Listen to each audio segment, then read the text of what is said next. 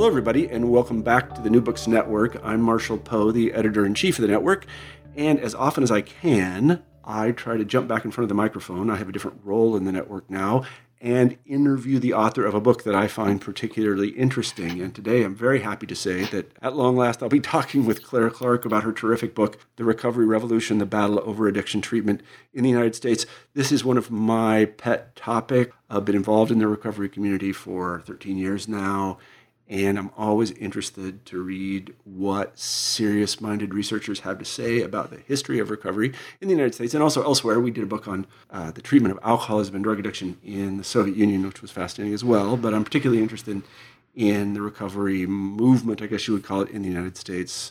I really enjoyed this book, and I encourage you to go out and read it. Claire, in any event, thank you for writing the book, and welcome to the show.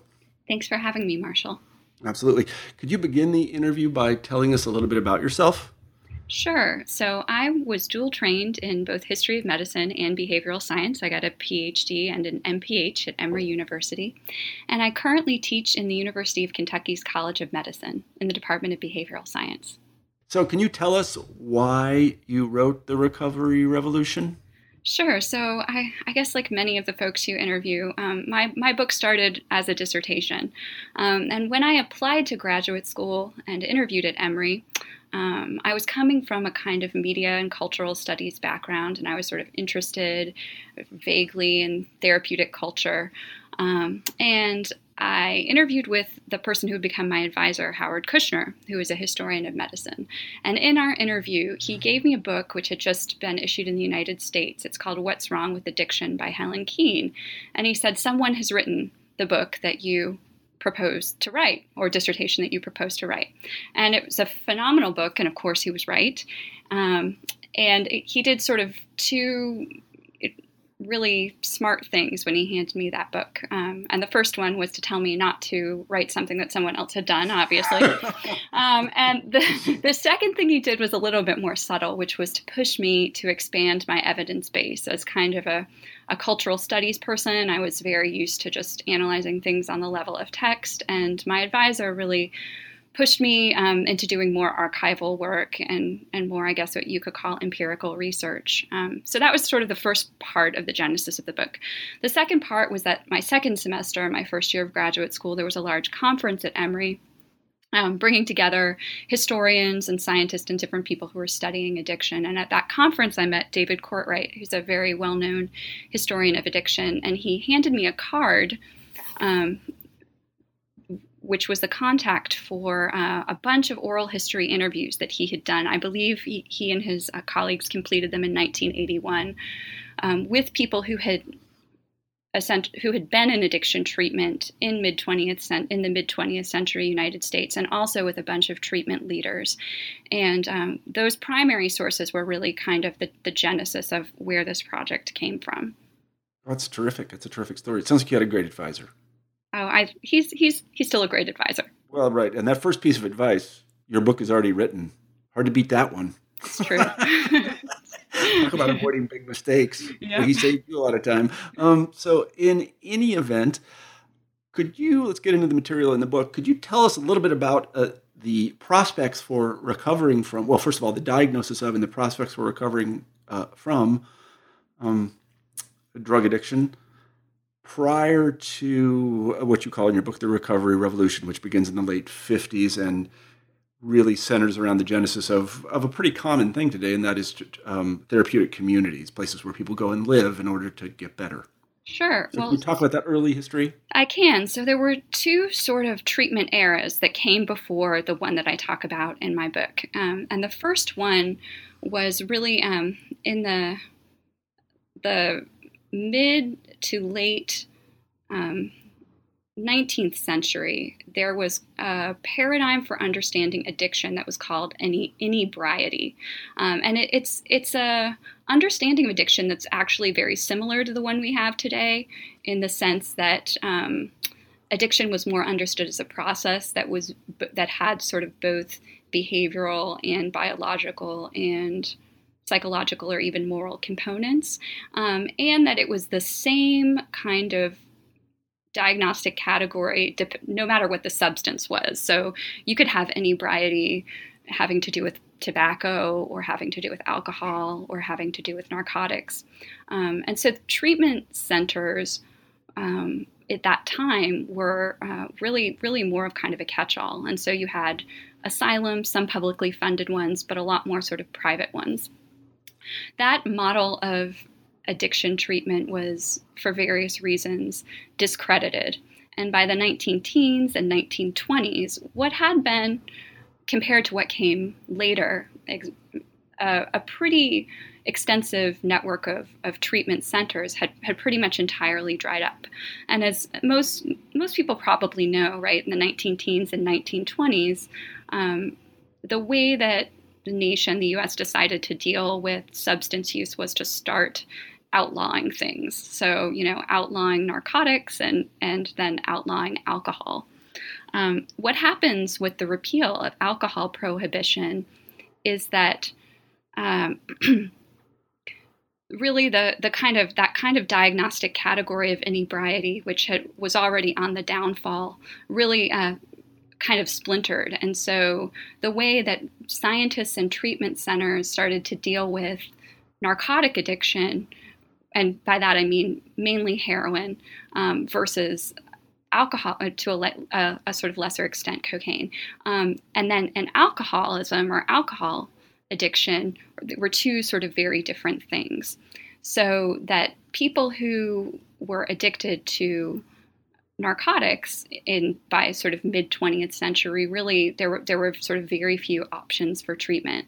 The way that the nation decided to address treatment was to invest in two, what they're kind of colloquially known as narcotics farms or federal narcotics hospitals. There's one here in Lexington, Kentucky, where I now teach and live, and then there was one in Fort Worth, Texas. And so those narcotics hospitals, they had some people that would sign up for treatment voluntarily, and then some people who would be sort of sent there by the criminal justice system. But if you had a problem with narcotics from about the 1930s until about the 1950s, really 60s, those were your two main options for getting treatment. Mm-hmm. And how big were these narcotics farms? They're run by the Fed, right? That's right. They were run by the U.S. Public Health Service. Mm-hmm. They were relatively. You don't have to know. I don't know. I don't know the exact. I can't tell you. I could dig through my files and pull up the records that I have to look at the exact statistics, but I couldn't tell you the exact. Yeah, well, judging by the picture of at least one of them, which is a quite beautiful Art Deco building, does it still exist? Does the building? It does. Exist? Yes, it does. It's a very nice building. They were big. It's a prison. They were really big. Yes, exactly. There you go. And what did people do at these narcotics farms? Well, there were a sort of wide variety of types of treatments there. So there were group therapy sessions. There were individual psychoanalytic therapy sessions. There was There was an experimental wing where different types of scientific experiments having to do with drug addiction were run. So it was really kind of a hodgepodge of different treatment models. People were looking to see what might work. And what, emerged out of the lesson that is told, and it's told in other places. So, Nancy Campbell, J.P. Olson, and Luke Wilson and Luke Walden have a lovely documentary about this in a book that goes into the whole history. And then Nancy Campbell's discovering addiction.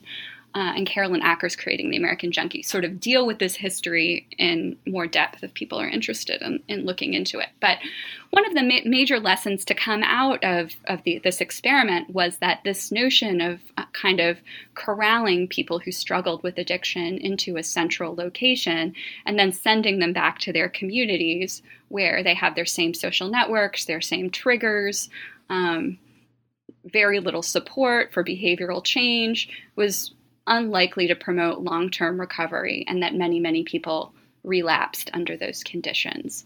So by, and this is sort of leading up to really where the narrative in my book starts, by the late 1950s, there was starting to be some kind of, and early 1960s, some kind of recognition that there needed to be a wider treatment system, and you really start to see the transition to a more community-based model of formal treatment by that time. Mm-hmm, mm-hmm. All right, well, let's jump forward to, I don't know if it or he is the protagonist of your book, but plays a major role, and that is Charles Chuck Diederich. Is that right? Again, I can't get his name right. Is his name right? Diederich. Diederich, yes, I'm sorry about that. The founder of an institution called Synanon, which, as I say, I did not know about. Could you tell us about that story? Sure. So Synanon was a spinoff of AA, and it's people who have heard of Synanon probably know it kind of in the tradition of new religious movements or cults because it devolved somewhat famously. The story that I'm interested in, or was interested in telling about it, was sort of how some of the public relations and branding and therapeutic model sort of laid the groundwork for addiction treatment. So its influence on addiction treatment rather than its kind of very dramatic rise and fall as an organization. But really what Synanon did was, the founder, Charles Diederich, was an AA member. He was in recovery from alcoholism. He was a salesman by training, and he saw a kind of market opportunity in the late 1950s for the treatment of people who were struggling with drug addiction. It was getting to be a kind of, with the subculture of jazz coming to more prominence, it was getting to be a more recognizable kind of social problem.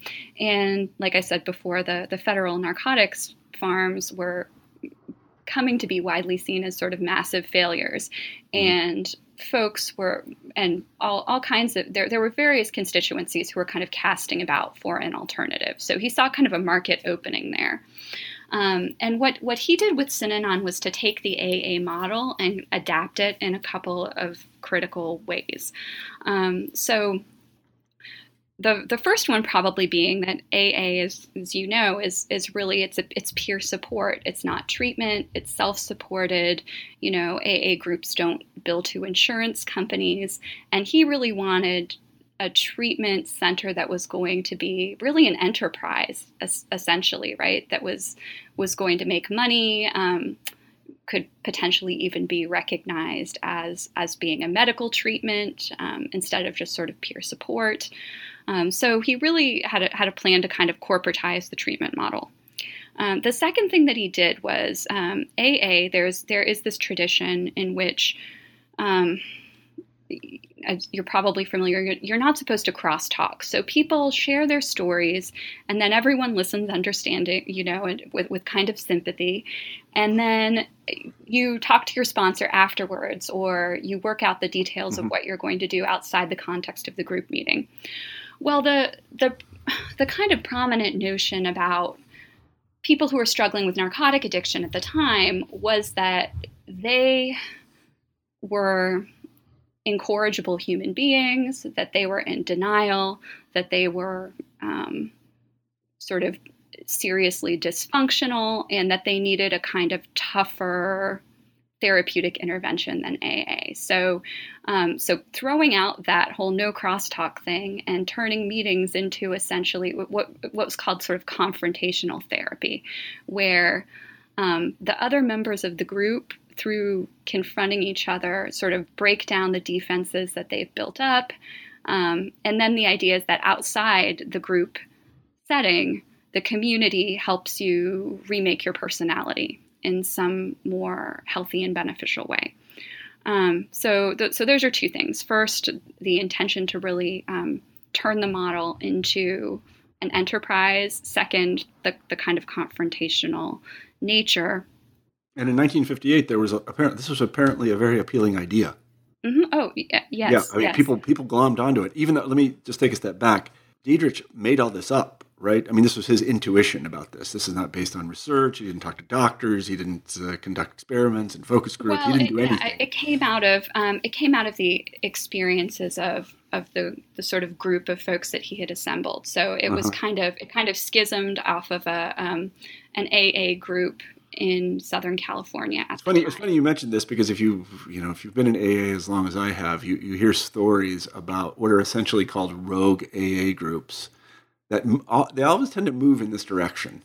Is the first thing they do is they say, okay, we're going to allow crosstalk, which in AA is a big no-no. I've never been to one of these meetings, but you hear about them all the time. I remember there was one in D.C. in the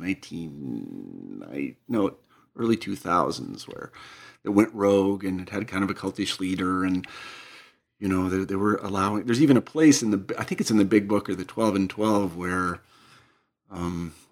Bill Wilson says, we've determined that what he calls I like this expression a lot, the frothy emotional appeal right. does not work. Right.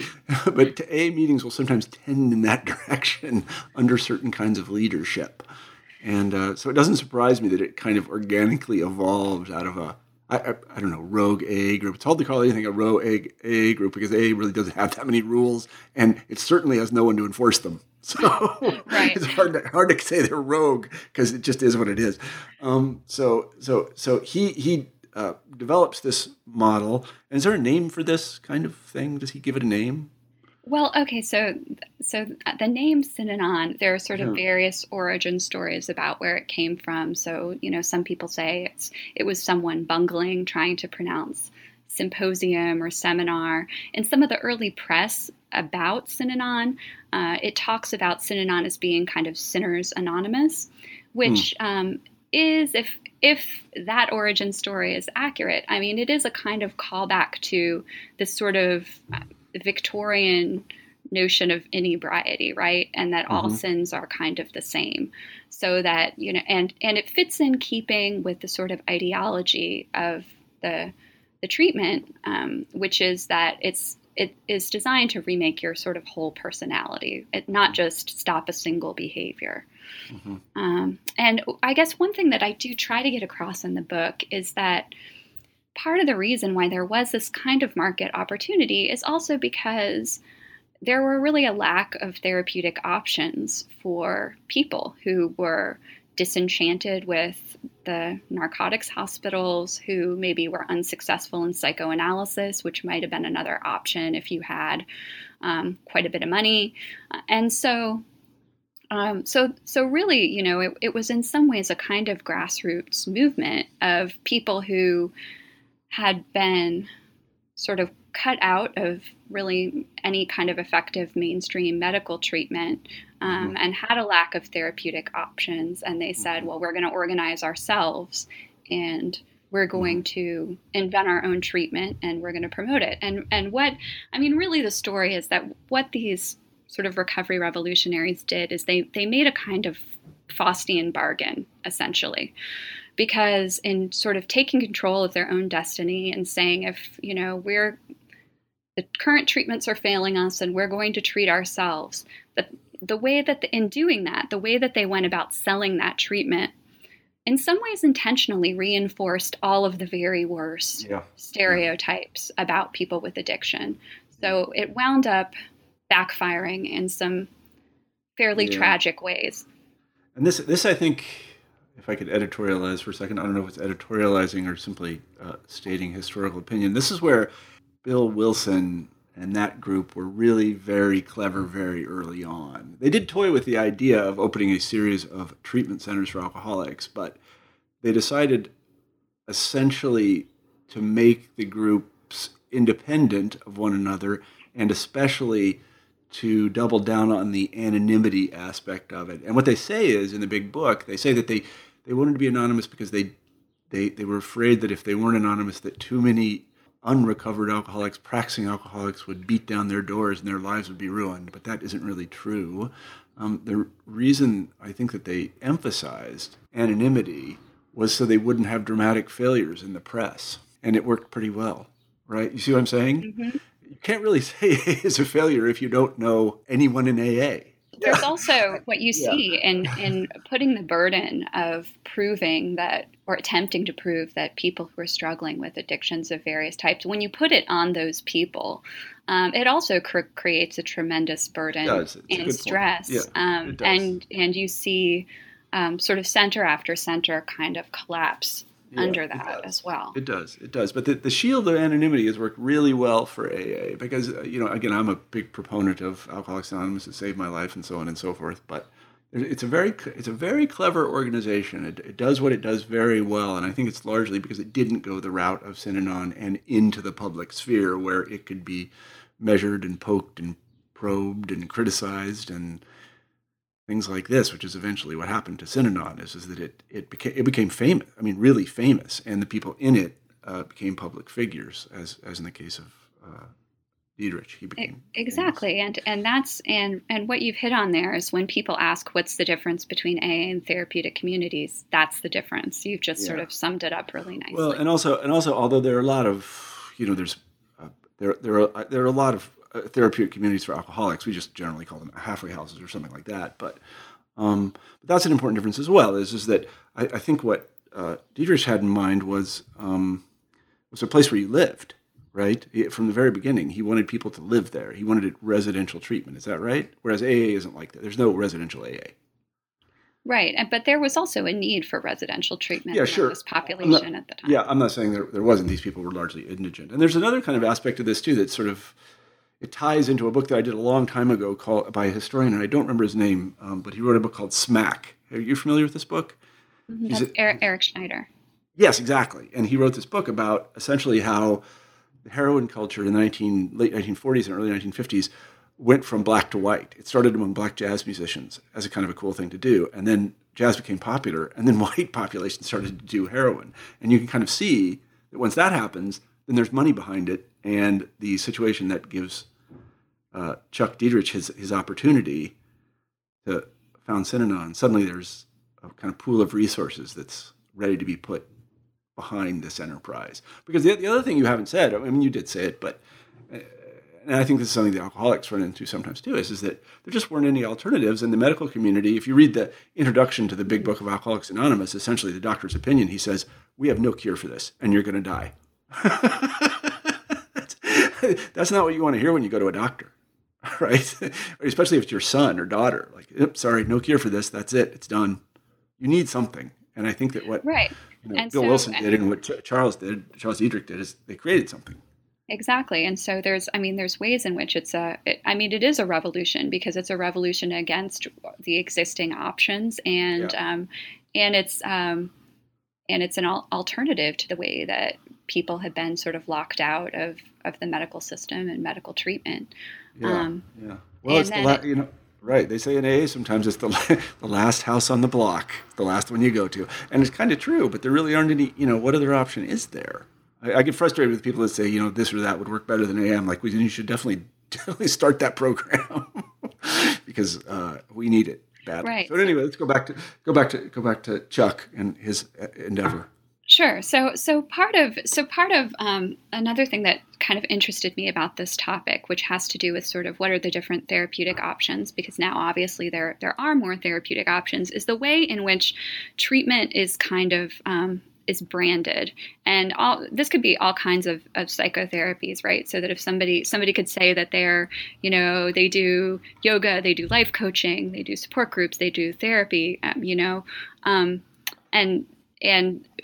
those, whether different types of treatments are considered sort of hip and desirable or are considered stigmatized, varies across time as they kind of rise and fall. If you think about psychoanalysis being the treatment model in the mid-20th century, and now nobody does it, right? Mm-hmm. And they also vary depending on people's social location. So the story... Well, it's funny you mentioned, I'm sorry to interrupt, but it's funny you mentioned psychoanalysis, because I was sort of that... nobody does it. I'm sure you didn't mean that. But it turns out a lot of people do it, and they're in New York City. Well, right, exactly, but not across the country anymore. No, but I mean, you're right about the geolocality. I mean, the locality. They're in New York City. I mean, we have a channel called New Books in Psychoanalysis, and they're a bunch of analysts, and they live in New York, and they have a bunch of patients, and they're in New York. So right, or for example, or Alcoholics Anonymous. So I grew up and have spent much of my life in the southern United States, and for many communities here, it's sort of not religious enough. It's heretical, right? And whereas among it's just the opposite, right? Among academics who are kind of more secular leftists, it's the opposite. So Synanon and we'll get into the therapeutic communities that came later are a really good example of the way that treatments develop kind of brands, and they become either desirable and they become stigmatized, and then that has public health implications, and whether or not people want to enroll in them, for example. So, And Synanon in 1958, I mean, AA had a kind of I don't call it slow, because by the standards of the development of national institutions or even international institutions, it was very fast. It had grown very large over about 3 decades, into the millions of people. But Synanon took off much more quickly, didn't it? Yes, it did. So, I mean, by just one quick thing or indication of that, it's founded in 1958. In 1965, there's a Hollywood film about it. Is that right?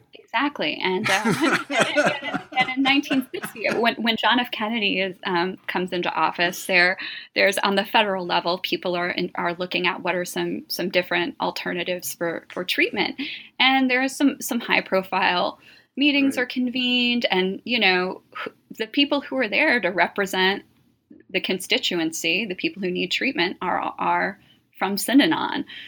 So they insert themselves into policy debates at the national level really relatively quickly.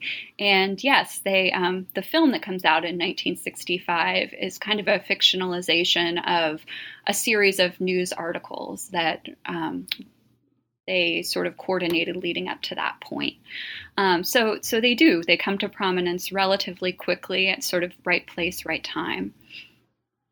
And initially, it's you call them therapeutic communities. In other words, a place where you move and you stay there and you undergo whatever sort of therapies they have. In this case, they have the Synanon game, which is what we just described. That is where they have this kind of, I guess I would call it tough love kind of peer counseling. And you live in I don't know if it's a total institution, but it's an institution that regulates your life very closely. But then pretty quickly, it's open to people that aren't addicts. How does that happen? Right. And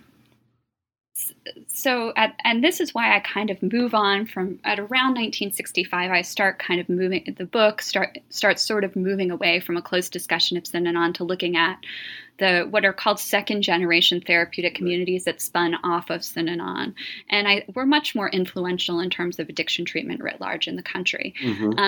And that's because Synanon starts marketing itself, sort of transforms to marketing itself as kind of a social movement, and less concerned with sort of solving the addiction problem and more like a kind of utopian vision of an alternative society. And so while they do continue to treat people, that sort of the nature of the organization changes.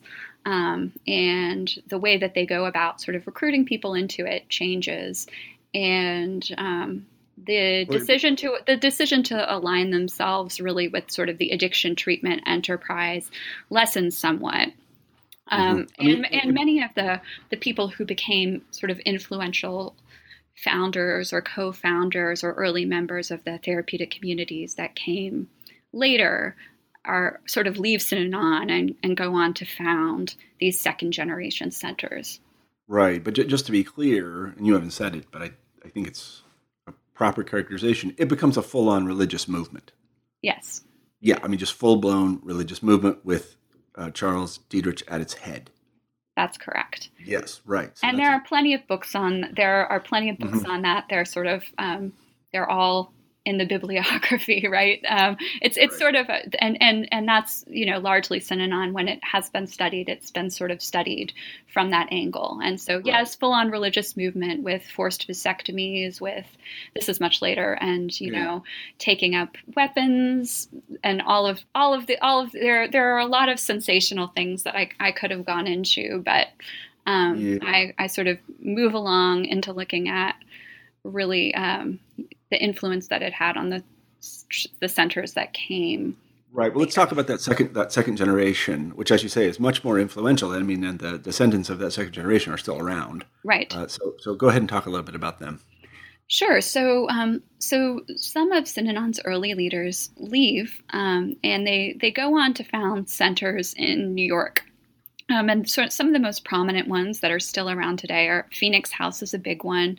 Daytop, which was incorporated into a different center, is still around today. And what distinguishes those therapeutic communities, and that was the term that they they adopted. What distinguishes them from Synanon is really the idea to kind of to become a legitimate medical treatment, in the sense that they would employ people to do research, they would apply for federal grant money, they would do outcome studies. And so to take this grassroots movement and to mainstream it somewhat and attempt to medicalize it somewhat. What happens is there, with some of the early data from those centers, and some of the early kind of anecdotes of successful treatment cases get taken into account when, on a more national level, under Richard Nixon, the nation starts looking at investing in some different treatment models, really scaling up community-based treatment across the nation. Mm-hmm.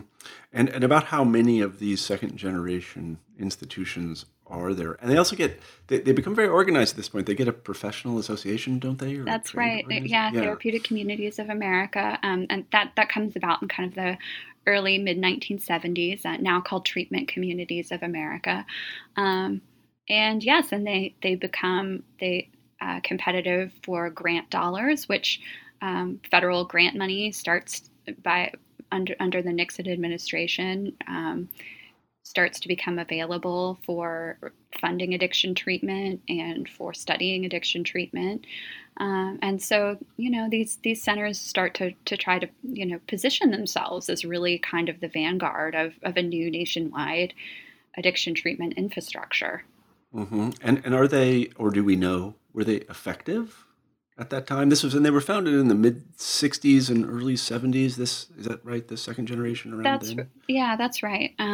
The first couple were sort of like early 60s, and then mm-hmm. you start to see more and more as kind of the 60s go on, and then in the early 70s. Daytop is the first of them, if I recall, right? Daytop comes from Synanon directly. That's right, and so does Phoenix House. Well, so the book, I'm pretty careful about saying that I don't make clinical recommendations. Okay. So it's not really about what's more or less effective. I can tell you some kind of themes in the research about them. Okay. So the model is still based on a kind of psychopathology model, and that you want to, a more positive way to say it would be that it's a more holistic view of the disorder. And so they were looking, the early studies they're looking at things like recidivism and criminality, because a lot of, they don't mm-hmm. want to see people re-offending. And a lot of the impetus for providing funding for this sort of thing was as criminal justice prevention, right? But they were also looking at what are some different indices of psychopathology and things like that. So there are sort of various scales that look at how thoroughly people have been kind of psychologically transformed by the treatment.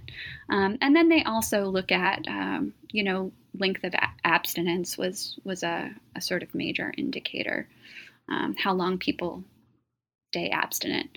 The biggest finding from some of those early studies was that the longer people stayed in a therapeutic community, the more likely their outcomes were to be on those various measures once they were released, which kind of makes sense. People who leave, right? They probably leave mm-hmm.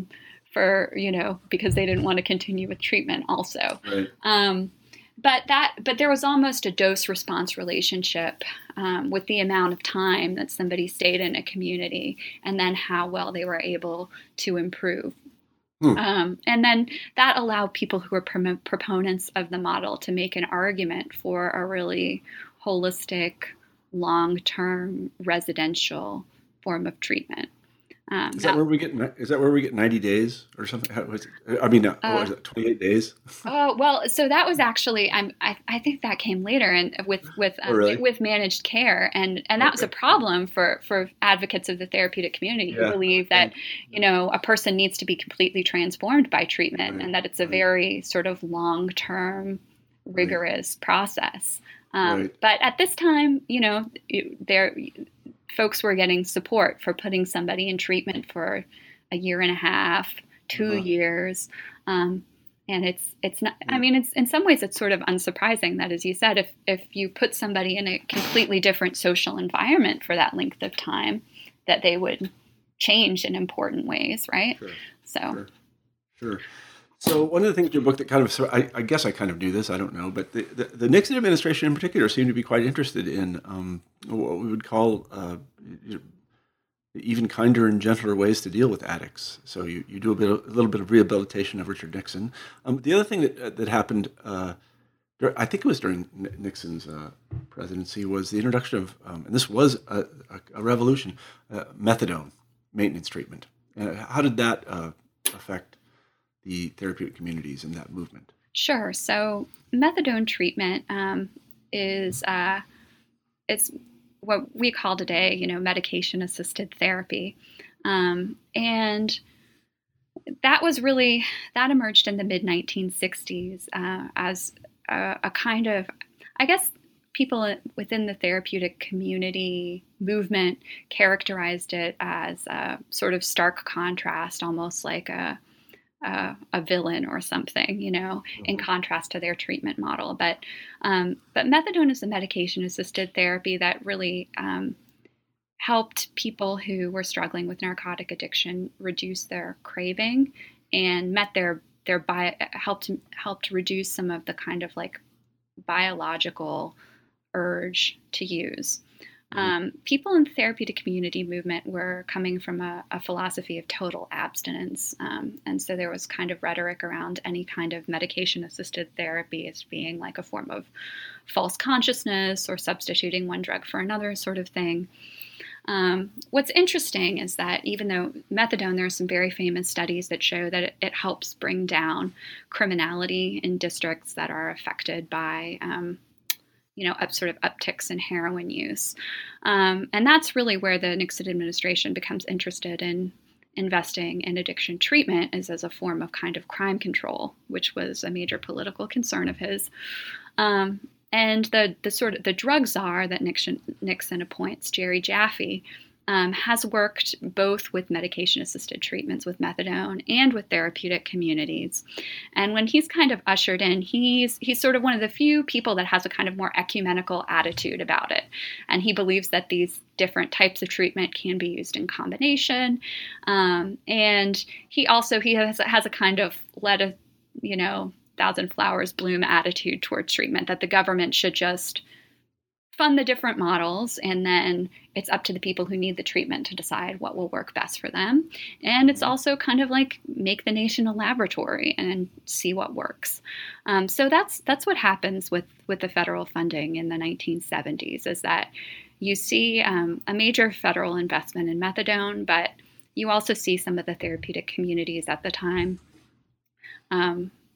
begin to have influx of federal funds. And less commonly, you do start to see some centers that kind of attempt to combine the two models, with Gateway, which was the center that Jaffe was involved with in Chicago before coming to work in the Nixon administration, being kind of a pioneer in that movement toward integration. Mm-hmm. But what does the medical establishment say about methadone at the time? Well, which part of the medical establishment? Oh, what I mean is, I mean people that actually treat drug addicts and alcoholics. So I guess my question is, if I remember correctly from the book, that the medical establishment is actually quite keen on methadone because it doesn't really buy the therapeutic community method, and also policymakers are very keen on it because it seems to offer mitigation of harm, if not recovery. Do I remember that correctly? Yeah, no, that's correct. And it's a more medical model of treatment. So so it's sort of, it's run by doctors, right? Predominantly, not sort of people in recovery who've come up the ranks. Right. And these are people right, and it can be scaled up relatively quickly, right? And it was scaled up. So it was scaled up relatively quickly, because if your treatment model is requiring people to be in a community for 2 years, right? And then go on to lead another community, that's going to take a very long time to sort of propagate if you if you right. But the legacy of methadone, I don't mean, again, I'm not talking about the effectiveness of methadone. It is effective in terms of harm reduction, at least social harm reduction. But I live in a very nice town in western Massachusetts where people are pretty well to do and so on and so forth. And there's a methadone clinic half a mile from my house, and there's a line in front of it every day. It's downtown, right? Just for convenience sake, next to the expensive apartments and stuff. So that stuff spread like wildfire, and you can easily see why doctors and policymakers would get behind it. It could be it could be scaled up quickly. It is a much more medical model of treatment. And so was there a struggle between the proponents of methadone in terms of a struggle for federal dollars? I mean, between the proponents of methadone and the TCs?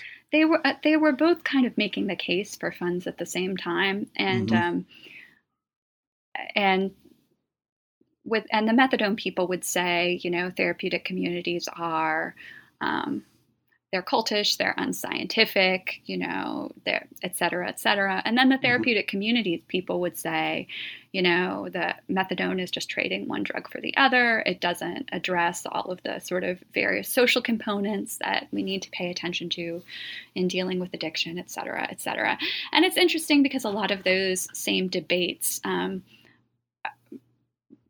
sort of pitting the two models in contrast with each other, persist today. Where many I was going to say the same thing, right? Yeah. They persist today really in the United States, and they've been interestingly, they're exported to other countries, even. Right. I know some heroin addicts or people in recovery from heroin, and they will say the same thing about methadone. That is, it just substitutes one drug for another, and it is helpful in the sense that they're not out robbing jewelry stores anymore, but they're still addicts. And they still act like addicts. So, I'm not taking a stance on this. I'm just saying but the genesis of these debates is really this period from this is what I'm saying. Like 1965 up until the early 1970s, really.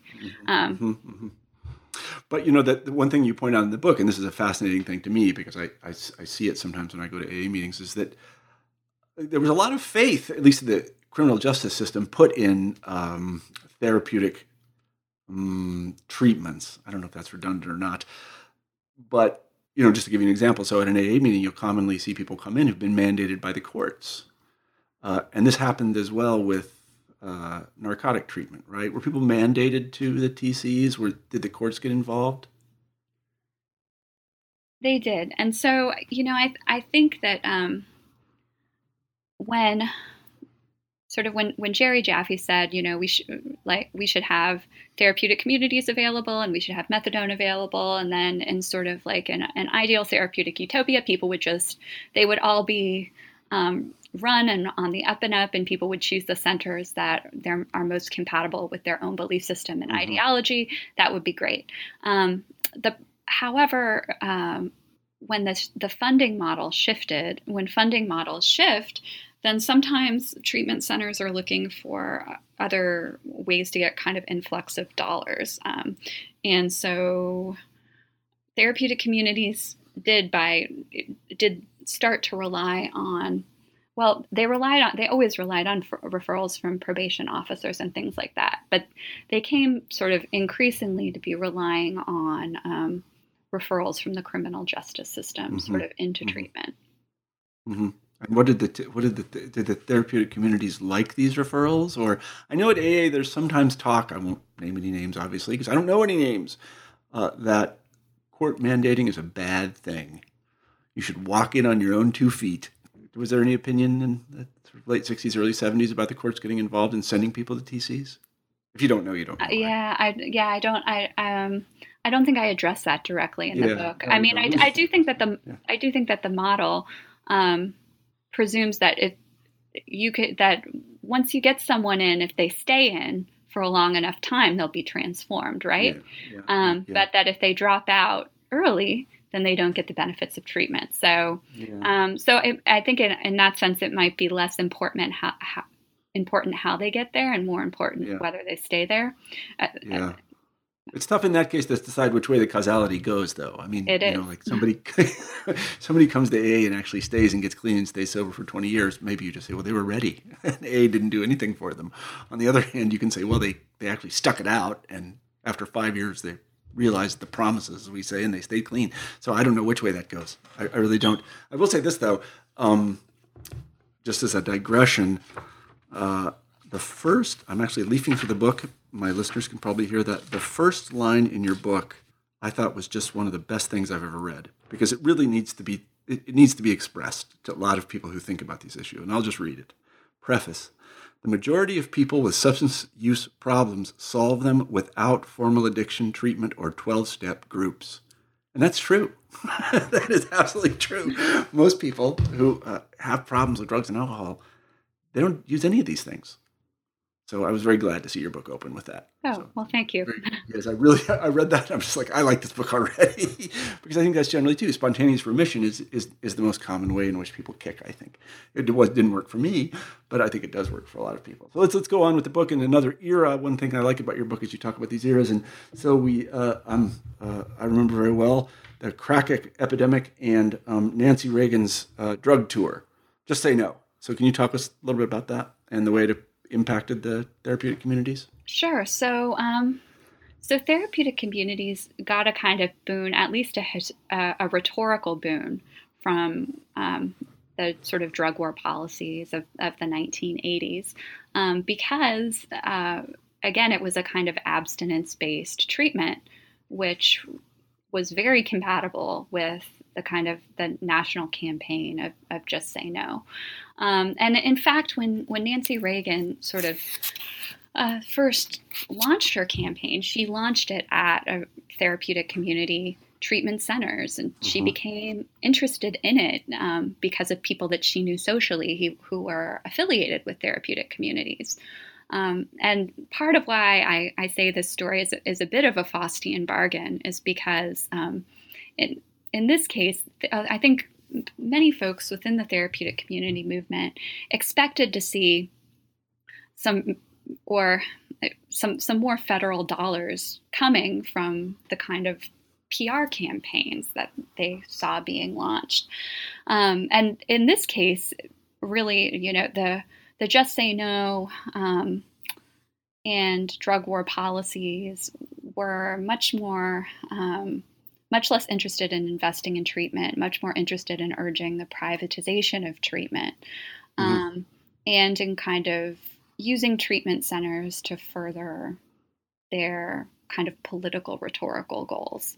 So unlike under Nixon, where, Nixon visits, where later on in his career, Nixon visits Daytop and is very complimentary about therapeutic communities.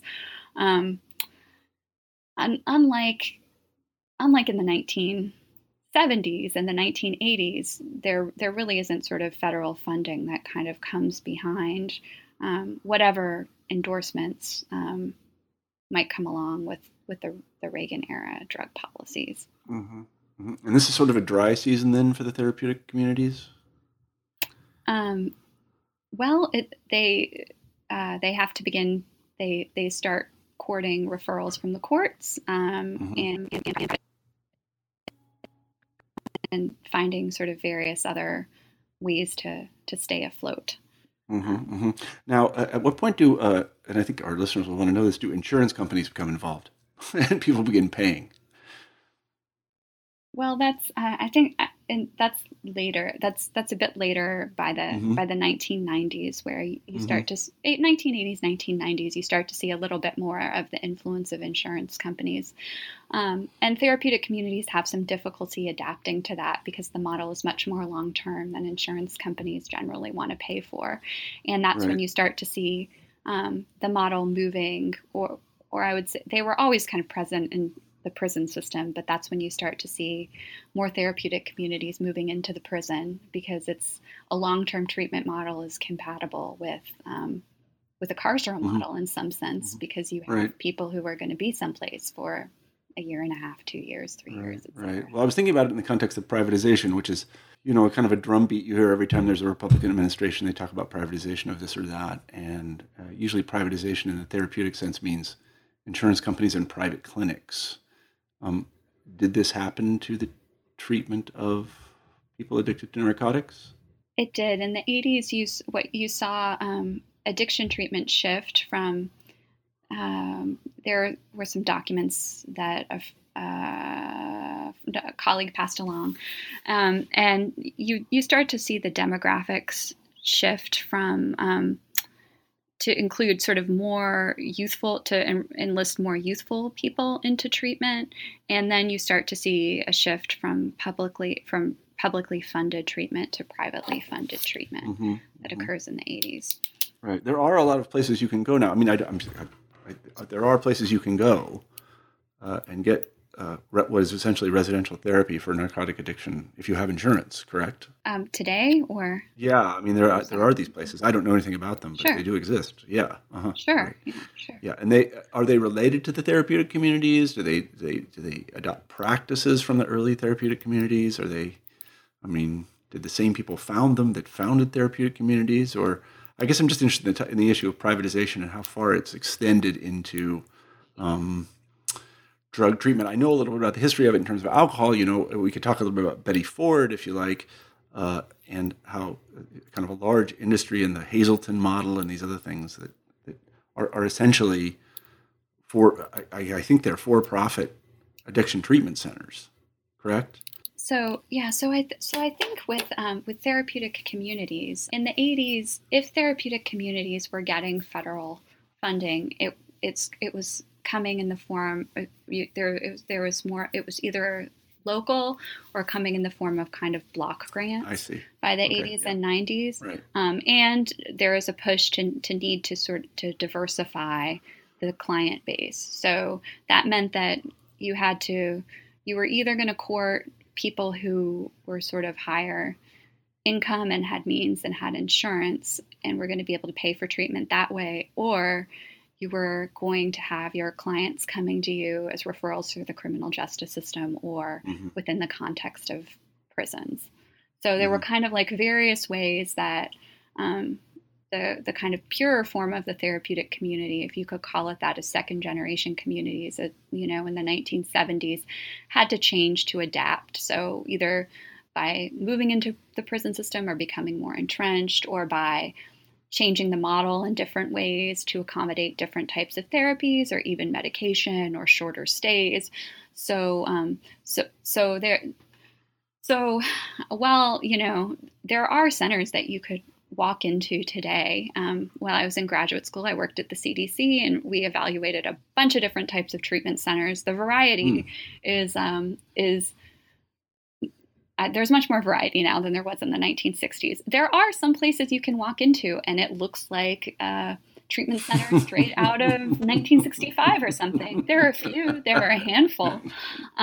But for the most part, there's a lot more variety in addiction treatment today and a lot more choice. But this issue of branding that I kind of talked about at the beginning that I'm really interested in, I think is still really important because people, if we have a lot of choice, how are people making their decisions about where they want to go? That it has to do with the options that are available to them, but then it also has to do with factors having to do with, the historical moment we're in and their social location. And so, why are there so people are still making decisions to enroll in abstinence-based, right, versus medication and assisted treatment. Sure. So again, these are not, I don't think you answer these questions in the book, but just for curiosity's sake, how many therapeutic communities are there in the United States today? Well, hard to say because, I think even they don't even really call themselves that anymore. Even the really traditional ones. So branding, more branding. So the Therapeutic Communities Association of America, they're the Treatment Communities Association of America, and I think I think that there are a lot of treatment centers that are influenced by the history and by the model, but even the treatment centers that are part of this kind of historical second generation have changed in really important ways since their founding. So I don't know. There are probably 0 to 5 in terms of the ones that would call themselves still therapeutic communities. Yeah, today. sure. But there are hundreds of them, aren't there? I mean, I see, you can ride the bus and see advertisements that say, somebody in trouble? Well, come to Wellspring, where we'll treat you for narcotic addiction. And I don't know what Wellspring is. I mean, I just made that up, but that's the kind of name they have. And I don't know what sort of cred they have or what sort of... Is there a system for authorizing them in any way, accrediting them? There is. It's called CARF, I believe, is the accreditation agency. So there is a system of credentialing. And then if centers are receiving government money, then they do have to meet sort of certain kinds of metrics, and they have to be investigated and things like that. So there are granting requirements and things as well. So here in Western Massachusetts, and I think in the nation at large, we commonly hear about this thing, the opioid epidemic. I don't know whether there is one or not, but I've heard a lot about it. Has there been any response in the therapeutic community to this, or has the federal government allied with the therapeutic communities to help in battling this supposed epidemic? And the only reason I say supposed is because I haven't done any research on it, and I don't know. But sure. So I published a kind of follow-up op-ed a few weeks ago that had to do with this, although it didn't necessarily deal with therapeutic communities directly, but dealing with sort of like the way that funding for addiction treatment has ebbed and flowed through these various eras, right? From the inebriety asylums to the federal narcotics farms to the scaling up of addiction treatment in the 60s and 70s to now. And part of the problem is that we've never really been able to build a kind of sustainable national infrastructure. There are just huge gaps and cracks that people fall through, and that we have a history in this nation of sort of cyclical funding, so that there's some kind of epidemic, as there is right now, as there was in the 60s and 70s. We pump a bunch of money into it and then have no sort of political will to sustain that funding. So I'm afraid that that's what's happening now. And one of the lessons I think that from the book is that in making the case for funding every time this happens, there is a way in which sometimes even treatment proponents depict people who are struggling with addiction as being somehow subhuman. As being either subhuman or fated to die or already dead or horrible human beings, in addition to pejorative terms like addict, depictions of people as being zombies, etc., in a way that ultimately I think works against our ability to summon the political will to have any kind of long-term sustainable treatment infrastructure for people. Yeah, I have, as a former... well, I don't know, former anything. So who you talk to, as somebody who had real problems with drugs and alcohol at an earlier point in my life, I can tell you that, and still deals with them quite a bit, drug addicts and alcoholics are not the most sympathetic group. Let me just say that. It's true. So when you're trying to make the case for treatment, really, and this is what some recent research on recovery shows, is what you need to try to do is explain the lifelong process of recovery and how beneficial that is, and try to get people to empathize with that, because most people can understand going through rough spots in their life and needing some kind of support to get through it, right? But they understand that addiction is this horrible thing and that people are not sympathetic and blah blah blah, but they don't really understand what recovery is. So that is one of the lessons of this history that I try to tell in the book, is that that this continual emphasis on being a horrible person and then needing to be redeemed, or needing to be even punished as a form of treatment in some kind of ways, is ultimately sort of detrimental to addiction treatment kind of writ large. Yeah. From your lips to God's ears, I think is what I would say to that. I think that one positive development I can tell you in my time dealing with these issues is that I think the stigma involved has lessened appreciably. I don't feel particularly stigmatized as somebody that had real problems with drugs and alcohol earlier in my life. I know that some people do, and I'm aware of that, but I would say that generally speaking, the amount of opprobrium which is heaped upon that afflicted group is less than it's ever been, certainly in my lifetime, which I think is a good thing.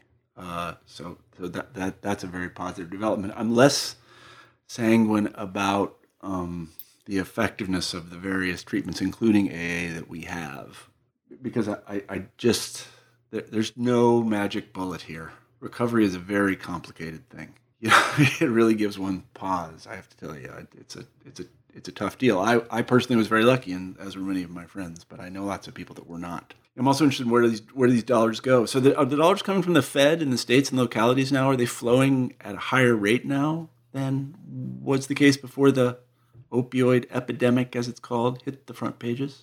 Yeah, so there have been a couple of pieces of legislation that have dedicated more money to it, but the problem is that and the problem, of course, is that these kind of like influx of money every time there's a crisis is a really ineffective way of dealing with the problem. So, something like insuring more people, making sure more people have health insurance that can cover addiction treatment is better than these kind of stopgap measures where we pump a bunch of money into treatment for 2 years and then hope that the right people can kind of get to the treatment in time.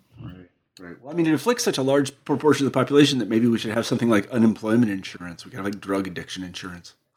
Since you stand apparently something like a 1 in 15 chance of being addicted to drugs or alcohol in your life, you can just pay a little bit every month from your paycheck and hope it doesn't happen to you. Oh, you might be on. It's actually not a bad idea, I think, really, to be honest with you, because it is so common. I mean, really, it's amazing how many people it afflicts. Well, we've taken up a lot of your time, Claire. I'm sorry we've taken up so much of your time, and I want to reserve the last couple of minutes to ask our traditional final question on the New Books Network, and that is, what are you working on now?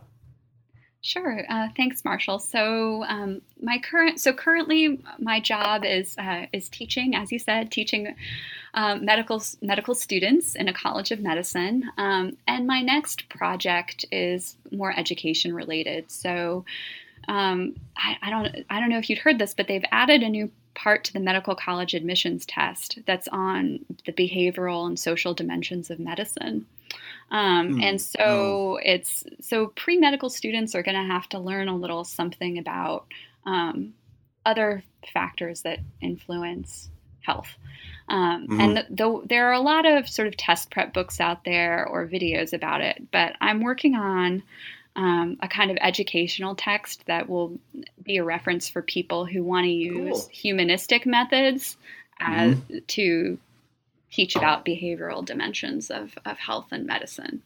So can we teach about these things using literature or art or history instead of using test prep videos on Khan Academy is the idea.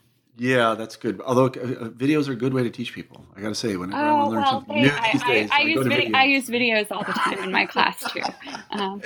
But academic presses don't want to publish them for some reason. No, they don't really want to publish videos. It's funny because this is a long talk, but videos are good though. Good way to teach people. Totally good way. I encourage you to keep using videos, and you can make them. I made a bunch of them. I do make them, actually. You can make them. Stick them on YouTube and millions of people will watch. So there you go. Anyway, let me tell everyone that we've been talking to Claire Clark about her wonderful book, The Recovery Revolution, The Battle Over Addiction Treatment in the United States, and what a battle it was and remains. So Claire, let me say thank you for writing the book and thank you for appearing on the New Books Network. Thanks so much for having me, Marshall. Absolutely. And let me say to everyone that listens to the New Books Network and the various podcasts therein, we really appreciate your support and we appreciate your listening to our channels. And I hope to talk to you soon. Bye-bye.